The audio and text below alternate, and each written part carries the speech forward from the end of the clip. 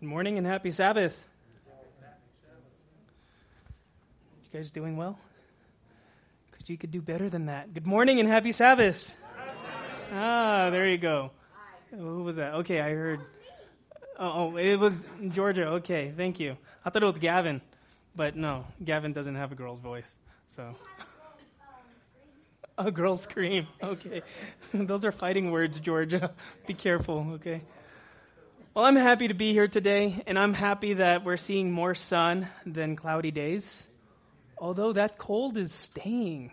I've only lived in Colorado for 13 years, and I think this is the coldest winter I've ever experienced here. But it's not a complaint because, there's seasons, and we have to appreciate each season that comes from God. It is a blessing, the cold. Well, I wanted to show you a picture. Do you know who this person is? On the screen? Yeah, Khrushchev. Nikita Khrushchev was premier of the Soviet Union from 1958 through 1964. And at the beginning of his term, he denounced many of the policies and atrocities of Joseph Stalin. Once, as he censored Stalin in a public meeting, Khrushchev was interrupted by a shout from a heckler in the audience. "You were one of Stalin's colleagues. Why didn't you stop him then?" is what the heckler said. "Who said that?" said Khrushchev. An agonizing silence followed as nobody in the room dared move a muscle or say a word. Then Khrushchev replied quietly, "Now you know why. Now you know why." The fear that sometimes come inside of us, right? I want you to think about a time that you were afraid. What brought fear inside of you? When I was Sebastian's age. Sebastian, how old are you? Yeah, around 10. When I was 10 years old, I had to walk home from school. And walking home from school meant I had to cross. I was going to my grandma's house. My grandma was our babysitter for my sister and my cousins. So walking home from school meant I had to pass through this one house that had a Rottweiler in the front yard. And I was afraid of that dog because every time a child walked across, he was always barking at us. And then, there's this chain that he's linked to, and he's pulling on that chain, and you can see that chain almost breaking. At least that's what my mind thought. I was afraid that chain would break. I was always afraid of that dog. It was a big, scary, black dog. And if there was a chance that I could dodge it, guess what I would do? I would walk on the other side of the road just to avoid the dog. But even then, the dog was always barking. I was afraid of that dog. Fear. That's scary, right, AJ? Yeah. What are you afraid of, AJ? I'm scared of stray cats. Stray cats. Yeah. Why is that? They scratch, right? Stray cats are just as scary as dogs, but dogs are on chains or ropes, and stray cats are just, that's why they're called the stray. They're just walking anywhere. Or what? Oh yeah, dogs are on leashes. You're right. You're correct. Gavin, did I hear you say you're afraid of spiders? Oh, that was you again, Georgia. I'm sorry, I'm confusing your voice as a young man's voice. You don't sound like a boy, by the way. No, you're not. So there's things that we're afraid of. And our sermon today, our message today is just that. Fear. Fear and courage. Can you be so afraid that when the premier of the Soviet Union asks you who said that you won't even speak up? Our sermon series this past month has been Here I Am. Here I am. Here I am means showing up when God calls. When God calls you, you're going to show up and you're ready to do God's work. And for today, we look at Samuel's story, which has fear, but also courage inside of it. Just a quick recap and review. The first week, we talked about Abraham and how Abraham was blessed with faithfulness because he was willing to endure the test from God. Are you willing to endure the test? We all get tested, and that's a good thing. We should be happy that we're tested because we will grow from that test, and we are blessed with faithfulness. Jacob was 2 weeks ago. And with Jacob's story, we learned that when he showed up and he said, "Here I am," he was blessed with reconciliation. In fear of his brother killing him, he was surprised when Esau hugged him instead, right? Last week, we looked at Moses' story and how Moses was broken by the experiences he had with life. Yeah, and he was in a basket adopted in water, and that's what he was struggling with. You're right, AJ. He was struggling with his identity, Egyptian, being a Hebrew, but then towards the end of the message, we learned that his identity was really in God. Thus, he was blessed with an identity. And then today, we're going to look at Samuel, on how Samuel is blessed with courage. I will invite you to open your Bibles to 1 Samuel chapter 3. Verse 15 through 18. But keep it open to that chapter because I'm going to go back and forth in it every now and then. But the key text, I put it here on the PowerPoint or on the screen. And it says, Samuel lay down until morning and then opened the doors of the house of the Lord. He was afraid to tell Eli the vision, but Eli called him and said, "Samuel, my son." And Samuel answered, "Here I am." That's our series right there, right? Here I am. Samuel answered when Eli called upon him. "What was it that God said to you?" Eli asked. "Do not hide it from me. May God deal with you, be it ever so severely, if you hide from anything he told you." So Samuel told him everything, hiding nothing from him. Now there's a lot to unpack in this passage. The first thing I want to point out is that we do hear that concept or that theme of fear. We see that fear as we read that Samuel was afraid to tell Eli the vision, but even though he was afraid, nonetheless, Samuel still showed up. He said, "Here I am." Sometimes that's how life is. Sometimes we can feel afraid, and it's okay to feel afraid and still show up. So here is Samuel. He's showing up, though he's still afraid. Then his fear moves from fear to courage. How does it move on from fear to courage? Well, just in this passage alone, we see this part where Eli says, "May God deal with you, be it ever so severely." When he said that, when Eli said that to Samuel, Samuel got the courage and finally said, "Well, if you want to know anything, I will tell you."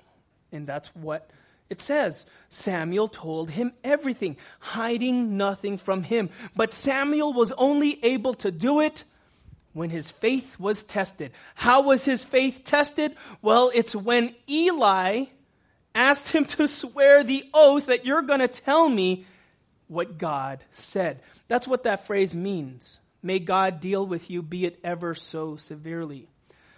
That was a common phrase in the Old Testament. You may recall that Ruth said this to Naomi.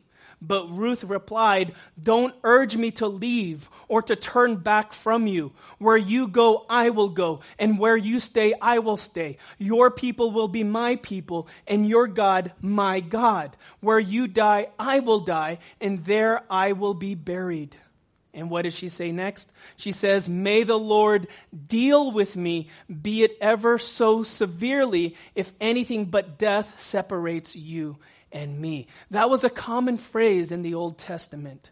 It was a common phrase for that culture, for people to make a promise. To make a promise between Scott and me, we would make that promise in the Lord's name. May the Lord deal with me, be it ever so severely, if, right? So going back to Samuel and Eli's story, to our main verse here, that's where Samuel finally gets the courage. And why? Well, because his faith, his relationship in God has now been placed on the betting table, is now front and center. It's where Eli is now testing his Samuel's faithfulness in God. And so Samuel had to weigh the options. Is my fear of telling Eli greater than my faith in God? Well, you see the answer there. Because he has greater faith, greater love in God, that to him is more important than the fear he has in telling Eli. And so the Bible tells us, so Samuel told him everything, hiding nothing from him. What is this thing about fear that can cause us to remain quiet? What is this thing about fear? What are we afraid of? Are we afraid of getting hurt? Are we afraid of death? Are we afraid of consequence or maybe the punishment? What are we afraid of? What are you afraid of today? What's the fear that's in your heart? That's why I love this story of Samuel. Because in Samuel's story, we see something that we can get a lesson on how we can turn fear into courage. Now, to appreciate this story even more, we need to know who is Samuel at this point of the story. You may remember Samuel, when we hear Samuel, we often hear of Samuel when he is anointing David, right? Or when he is trying, and I'm saying this with quotation marks because Saul failed, when he's trying to guide Saul. Remember, that's how we know Samuel. But what about Samuel at this point of the story? That Samuel that I'm talking about in regard to his guidance that he provides to Saul and David, that's when he's older. But at this point of the story, Samuel is nothing but a mere youth. A child of only 12 summers, according to our Bible commentary, according to SDA Bible commentary. It says that Samuel was a mere youth. A child of only 12 summers. So that's the age between Gavin and Sebastian at this moment. 12 summers. Now, some theologians argue that he could have been older. So the age that he could have been was anywhere between 12 through 17. Now there are differences of maturity between those two ages, but nonetheless, what we can agree upon is that he was a young child. A young child. From the verse that we just read, had enough courage to speak up, though he was afraid. Samuel was a mere youth. The other thing that we can learn about Samuel is that Samuel lived for years in an evil environment and could not help seeing the difference between the instructions given in the scrolls of the law and the lives of the young priests who had been his associates in his young life. I'm going to continue to read from our commentary. It says here that had he made inquiry of them, what's them? The differences between what he's reading from Scripture and what he's seeing in those young leaders, he would have received only angry rebuffs. His parents were not present to advise him, and he was hesitant to approach Eli himself as he turned the matter over in his heart, which means as he contemplated this matter in his heart, as he weighed this struggle, the same question could come to him that comes to the mind of a godly youth today. If the Word of God lays down certain principles for the conduct of his work, and the leaders not only fail to follow these instructions, but are guilty of gross misconduct, why does God allow them to continue ministering in holy office? That's a good question to ask. These young men who Samuel considered as associates, if anything, because these young men are older than him, he's learning from them. What he's seeing is the Bible says one thing, but then they're doing another thing. That was already a struggle inside his heart. And that's what he was trying to build up courage in. How do I speak to that? How do I speak to that? Have you ever been in a situation where you see something is being done wrong? And what did you do then? Did you speak up? Or did you shy away from it? Did you shy away from it? In high school, I was on the football team. And a group of guys and myself decided to stay around in the locker room for just a while longer to hang out. Guys don't talk, we hang out, right? And I never felt like I was part of the team because, I was really third string, and the only reason I got to play in some games is because of injuries to the two guys ahead of me. So I wanted to do everything to anything that made me feel like I was part of the team. And so while we're hanging out in the locker room, they decide to go into the coach's office, and I don't know why. I can't remember why. But they wanted to go into coach's office and hang out in there. And so one of the guys learned, I guess he was just an expert lock picker because he was able to open that doorknob, and we went into coach's office. One of the players sat in his chair. The other two sat in the two chairs that were in front of coach's desk, and I just stood by the door hoping that would be my defense. If we were found out, that my defense was, I wasn't really in the office. This doesn't sound so horrendous, but when you're breaking into some place that you're not supposed to be in, that is a big no-no, right? That is a big no-no. And sure enough, Coach finds out. And he knows the four guys that were involved in this, and he talks to each of us separately. But for the time that I had the opportunity to show courage and speak on the truth, can you guess what I did?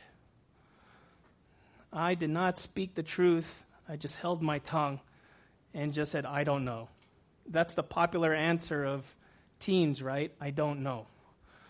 For those that have teens here, I don't have children, but I do remember the answers I gave my mom and dad was, I don't know. And that was it. That was such a contrast to what we see with Samuel. At 12 years old, he is tested. He is tested. I want us to look at this evil environment that Samuel grew up in. How evil was it exactly? Well, turn your Bible to the preceding verses, 1 Samuel chapter 2, verse 12. 1 Samuel chapter 2, verse 12. Verse 12 tells us that Eli's sons were wicked men. You might remember them. There were two sons. One was named Hophni, and the other one was Phinehas. They were evil men. And why were they evil? Well, number one, they had no regard for the Lord. And what's shocking about this is that they are priests in training. They're pastors in training. That's your main job, is to have a regard for the Lord, right? If you are going to be a pastor, you need to have a heart for God above everything else. Otherwise, don't do that job.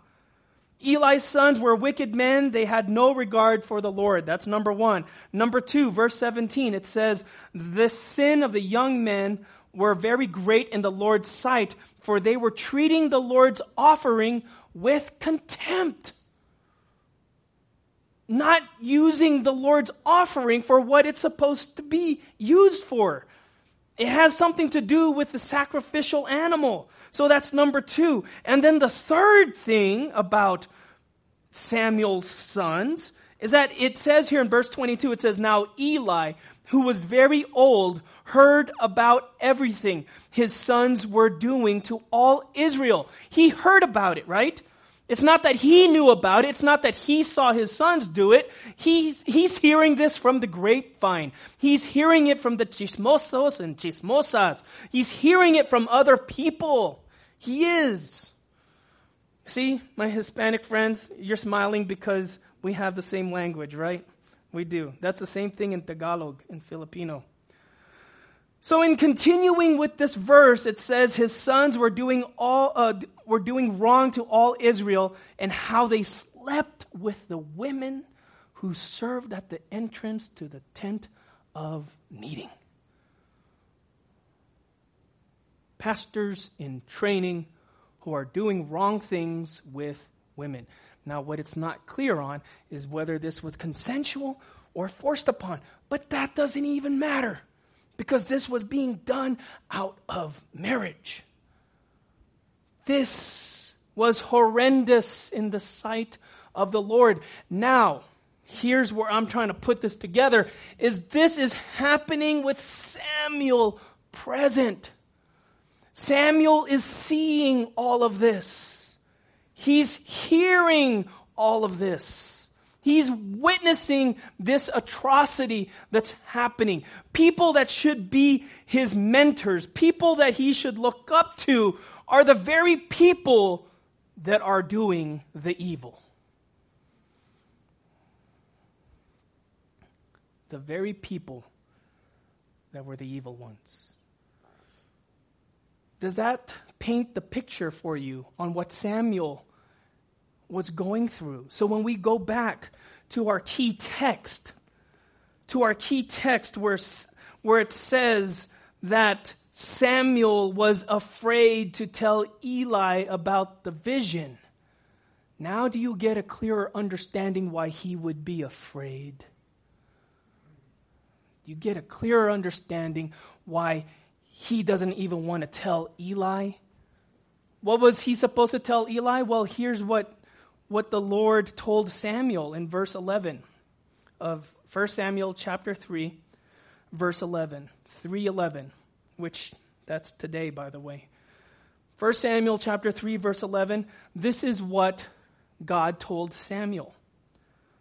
The Lord said to Samuel, "See, I am about to do something in Israel that will make the ears of everyone who hears of it tingle. At that time, I will carry out against Eli everything I spoke against his family from beginning to end.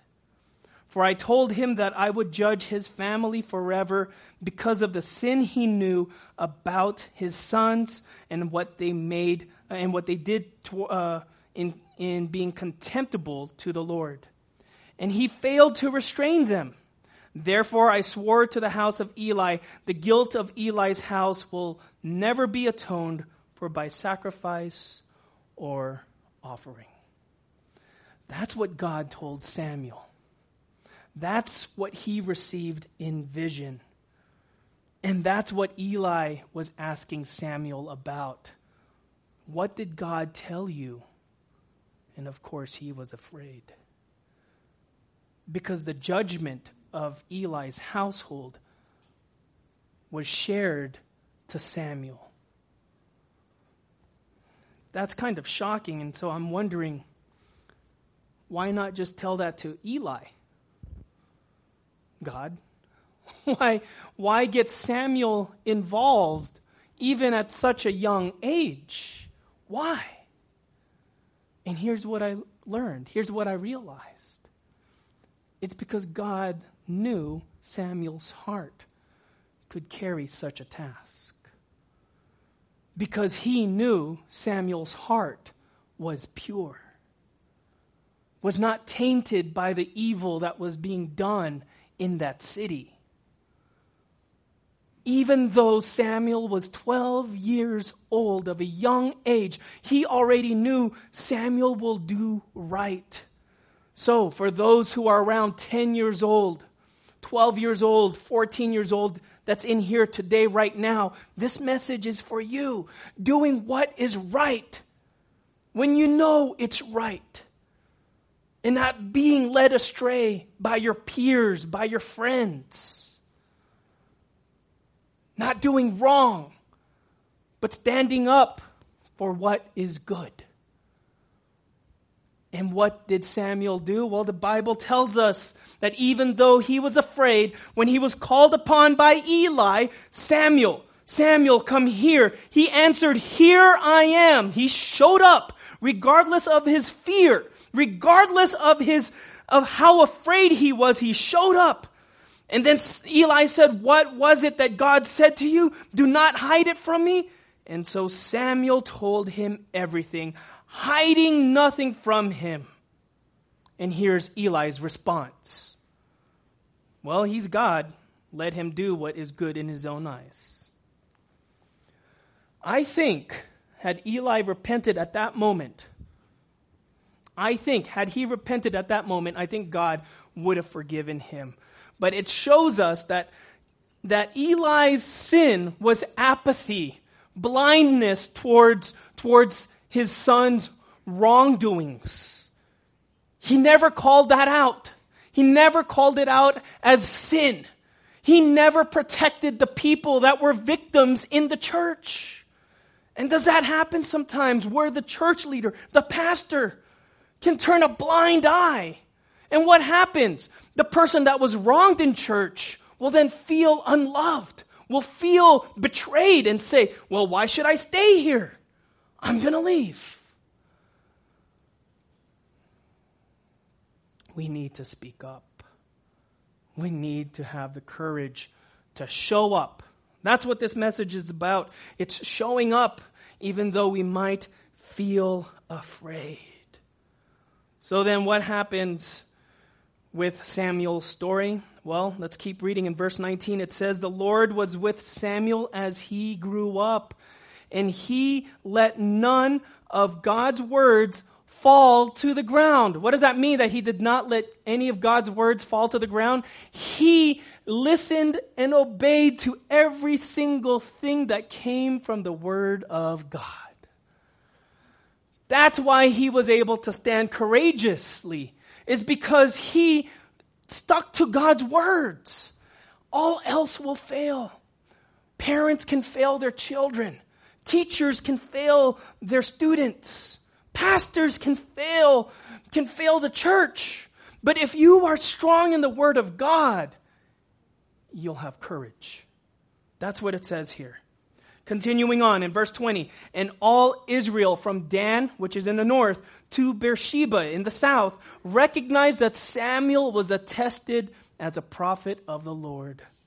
The Lord continued to appear at Shiloh, and there he revealed himself to Samuel through his word. That's the key ingredient to courage. If you want to make the right choices, read your Bible. That's a song that we knew growing up, right? Read your Bible, pray every day, pray every day. I should have made that request, but I didn't think of it until now. Sorry, Scott. Sorry, Jerome. I'm going to skip this slide right here. And we're going to go to this last thought. Winston Churchill. There's two quotes I want to share as the last thought. Winston Churchill said, "Fear is a reaction. Courage is a decision."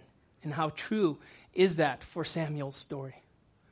Despite the fear he had, he put that aside and he made a decision to speak up. He showed up. Fear is a reaction. Courage is a decision.